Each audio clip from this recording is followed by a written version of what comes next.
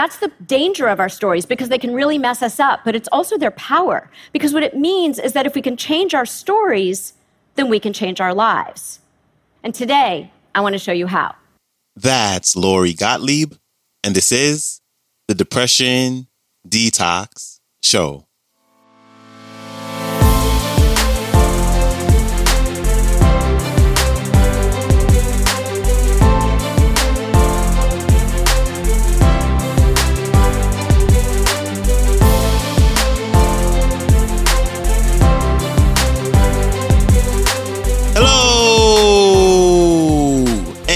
Welcome back to the Depression Detox Show, where we share ideas and stories to help you live a happier life. I am your host, Malik Josephs. Happy Wednesday. Appreciate you joining me today, as I always do.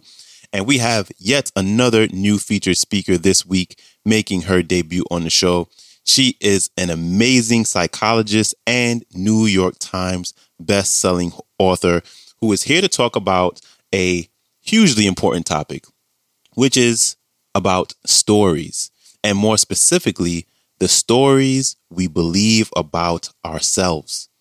And the reason that this topic is so important is because many of us are believing stories about ourselves that may not be true at all. And in order to truly change our life, we must first change our story. Here's Lori Gottlieb. Enjoy. So I'm going to start by telling you about an email that I saw in my inbox recently. Now, I have a pretty unusual inbox because I'm a therapist and I write an advice column called Dear Therapist. So you can imagine, right, what's in there? I mean, I've read thousands of very personal letters from strangers all over the world. And these letters range from heartbreak and loss to spats with parents or siblings. I keep them in a folder on my laptop, and I've named it The Problems of Living. So I get this email, I get lots of emails just like this, and I want to bring you into my world for a second and read you one of these letters. And here's how it goes.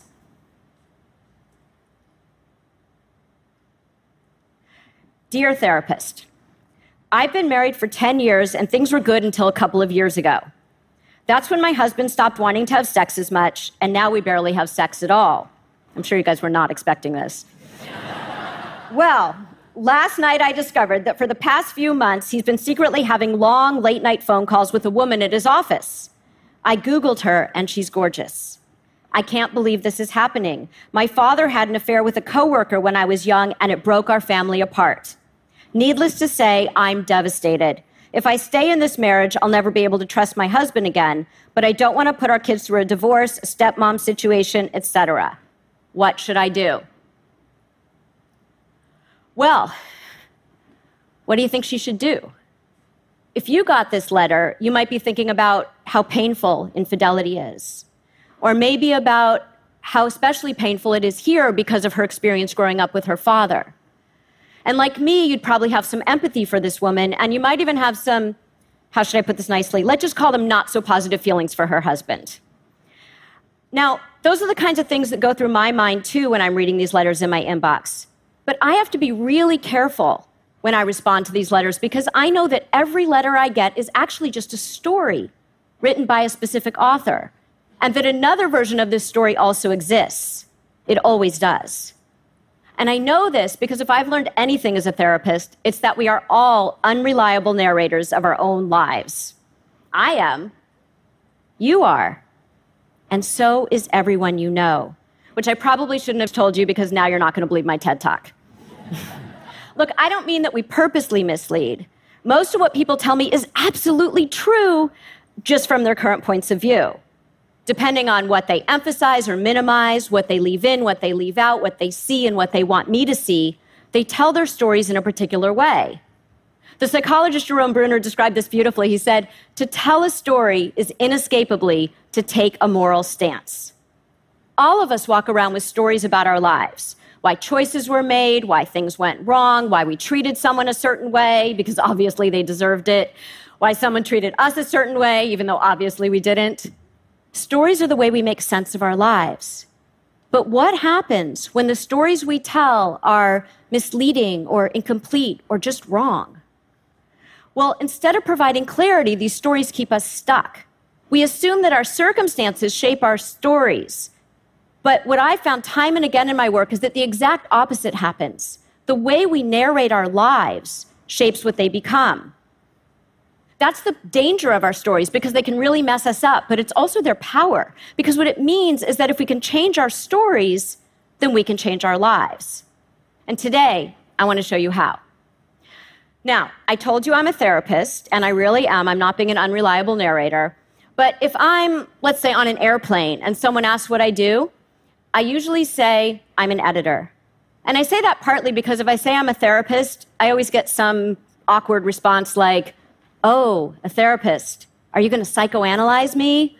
And I'm thinking, A, no, and B, why would I do that here? If I said I was a gynecologist, would you ask if I were about to give you a pelvic exam? But the main reason I say I'm an editor is because it's true. Now, it's the job of all therapists to help people edit. But what's interesting about my specific role as Dear Therapist is that when I edit, I'm not just editing for one person. I'm trying to teach a whole group of readers how to edit using one letter each week as the example. So I'm thinking about things like, what material is extraneous? Is the protagonist moving forward, or is the protagonist going in circles? Are the supporting characters important, or are they a distraction? Do the plot points reveal a theme? And what I've noticed is that most people's stories tend to circle around two key themes. The first is freedom, and the second is change. And when I edit, those are the themes that I start with. So let's take a look at freedom for a second. Our stories about freedom go like this. We believe, in general, that we have an enormous amount of freedom, except when it comes to the problem at hand, in which case suddenly we feel like we have none. Many of our stories are about feeling trapped, right? We feel imprisoned by our families, our jobs, our relationships, our pasts. Sometimes we even imprison ourselves with a narrative of self-flagellation. I know you guys all know these stories. The everyone's life is better than mine story, courtesy of social media. The I'm an imposter story. The I'm unlovable story. The nothing will ever work out for me story. The when I say, "Hey Siri," and she doesn't answer, that means she hates me story. I see you. See, I'm not the only one. The woman who wrote me that letter, she also feels trapped. If she stays with her husband, she'll never trust him again, but if she leaves, her children will suffer. Now, there's a cartoon that I think is a perfect example of what's really going on in these stories. The cartoon shows a prisoner shaking the bars, desperately trying to get out. But on the right and the left, it's open. No bars. The prisoner isn't in jail. That's most of us. We feel completely trapped, stuck in our emotional jail cells. But we don't walk around the bars to freedom because we know there's a catch. Freedom comes with responsibility.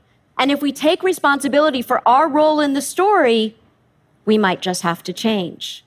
And that's the other common theme that I see in our stories, change. Those stories sound like this. A person says, "I want to change." But what they really mean is, "I want another character in the story to change." Therapists describe this dilemma as, if the queen had balls, she'd be the king. I mean, it makes no sense, right? Why wouldn't we want the protagonist, who's the hero of the story, to change? Well, it might be because change, even really positive change, involves a surprising amount of loss. Loss of the familiar.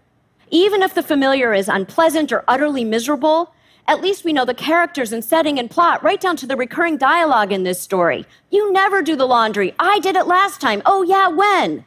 There's something oddly comforting about knowing exactly how the story's going to go every single time. To write a new chapter is to venture into the unknown. It's to stare at a blank page. And as any writer will tell you, there is nothing more terrifying than a blank page. But here's the thing. Once we edit our story, the next chapter becomes much easier to write. We talk so much in our culture about getting to know ourselves. But part of getting to know yourself is to unknow yourself, to let go of the one version of the story you've been telling yourself so that you can live your life and not the story that you've been telling yourself about your life. And that's how we walk around those bars. So I want to go back to the letter from the woman about the affair. She asked me what she should do. Now, I have this word taped up in my office, ultra-crepidarianism, the habit of giving advice or opinions outside of one's knowledge or competence. It's a great word, right? You can use it in all different contexts. I'm sure you guys will be using it after this TED Talk. I use it because it reminds me that as a therapist, I can help people to sort out what they want to do, but I can't make their life choices for them. Only you can write your story, and all you need are some tools. So what I want to do is I want to edit this woman's letter together right here as a way to show how we can all revise our stories. And I want to start by asking you to think of a story that you're telling yourself right now that might not be serving you well. It might be about a circumstance you're experiencing. It might be about a person in your life. It might even be about yourself. And I want you to look at the supporting characters. Who are the people who are helping you to uphold the wrong version of this story?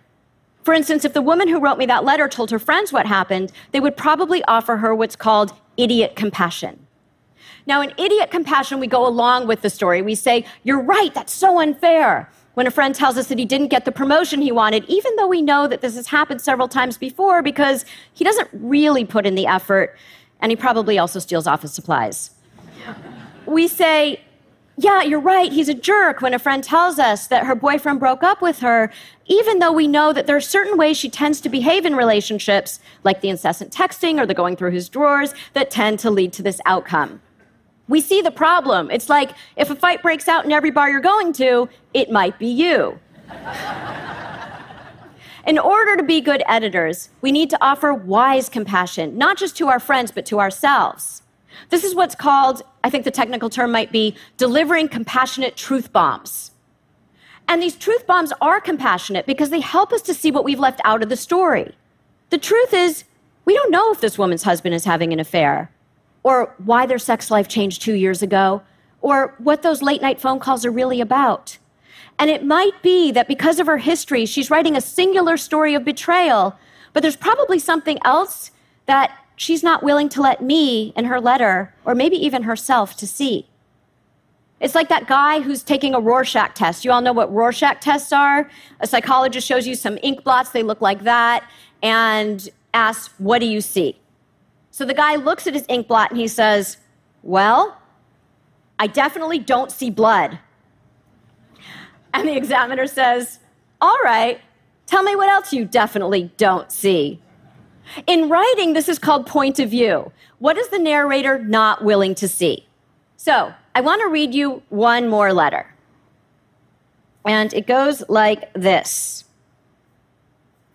Dear therapist, I need help with my wife. Lately, everything I do irritates her, even small things like the noise I make when I chew. At breakfast, I notice that she even tries to secretly put extra milk in my granola so it won't be as crunchy. I feel like she became critical of me after my father died 2 years ago. I was very close with him, and her father left when she was young, so she couldn't relate to what I was going through. There's a friend at work whose father died a few months ago and who understands my grief. I wish I could talk to my wife like I talk to my friend, but I feel like she barely tolerates me now. How can I get my wife back? Okay, so what you probably picked up on is that this is the same story I read you earlier, just told from another narrator's point of view. Her story was about a husband who's cheating. His story is about a wife who can't understand his grief. But what's remarkable is that for all of their differences, what both of these stories are about is a longing for connection. And if we can get out of the first-person narration and write the story from another character's perspective, suddenly that other character becomes much more sympathetic and the plot opens up. That's the hardest step in the editing process, but it's also where change begins. What would happen if you looked at your story and wrote it from another person's point of view? What would you see now from this wider perspective? That's why when I see people who are depressed, I sometimes say, you are not the best person to talk to you about you right now, because depression distorts our stories in a very particular way. It narrows our perspectives. The same is true when we feel lonely or hurt or rejected. We create all kinds of stories distorted through a very narrow lens that we don't even know we're looking through. And then we've effectively become our own fake news broadcasters. I have a confession to make. I wrote the husband's version of the letter I read you. You have no idea how much time I spent debating between granola and pita chips, by the way. I wrote it based on all of the alternative narratives that I've seen over the years, not just in my therapy practice, but also in my column, when it's happened that two people involved in the same situation have written to me, unbeknownst to the other, and I have two versions of the same story sitting in my inbox. That really has happened. I don't know what the other version of this woman's letter is, but I do know this. She has to write it. Because with a courageous edit, she'll write a much more nuanced version of her letter that she wrote to me, even if her husband is having an affair of any kind, and maybe he is. She doesn't need to know what the plot is yet. Because just by virtue of doing an edit, she'll have so many more possibilities for what the plot can become. Now, sometimes it happens that I see people who are really stuck, and they're really invested in their stuckness. We call them help-rejecting complainers. I'm sure you know people like this. They're the people who, when you try to offer them a suggestion, they reject it with, yeah, no, that'll never work because, yeah, no, that's impossible because I can't do that. Yeah, I really want more friends, but people are just so annoying. What they're really rejecting is an edit to their story of misery and stuckness. And so with these people, I usually take a different approach. And what I do is I say something else. I say to them, we're all going to die. I'll bet you're really glad I'm not your therapist right now. Because they look back at me the way you're looking back at me right now with this look of utter confusion. But then I explain that there's a story that gets written about all of us eventually. It's called an obituary. And I say that instead of being the authors of our own unhappiness, we get to shape these stories while we're still alive. We get to be the hero and not the victim in our stories. We get to choose what goes on the page that lives in our minds and shapes our realities. I tell them that life is about deciding which stories to listen to and which ones need an edit, and that it's worth the effort to go through a revision because there's nothing more important to the quality of our lives than the stories we tell ourselves about them. I say that when it comes to the stories of our lives, we should be aiming for our own personal Pulitzer Prize. Now, most of us aren't help-rejecting complainers, or at least we don't believe we are. But it's a role that is so easy to slip into when we feel anxious or angry or vulnerable. So the next time you're struggling with something, remember, we're all going to die. And then pull out your editing tools and ask yourself, what do I want my story to be? And then go write your masterpiece. Big thanks to Lori Gottlieb for stopping by. You can connect with her by visiting her website, lorigottlieb.com. Follow her on Instagram at Lori Gottlieb Author, and check out her most recent New York Times blockbusting best-selling book, Maybe You Should Talk to Someone, a Therapist, Her Therapist, and Our Lives Revealed. And before you go, don't forget to follow the show wherever you get your favorite podcast. Share it or leave a rating and review on Apple Podcasts. I appreciate that. And if you like the clip, there will be a link to today's talk, as well as all the links I mentioned to connect with Lori in the show description. And that is a wrap for me. Appreciate you again, and I will see you back here Friday. So, until then, stay strong. Later.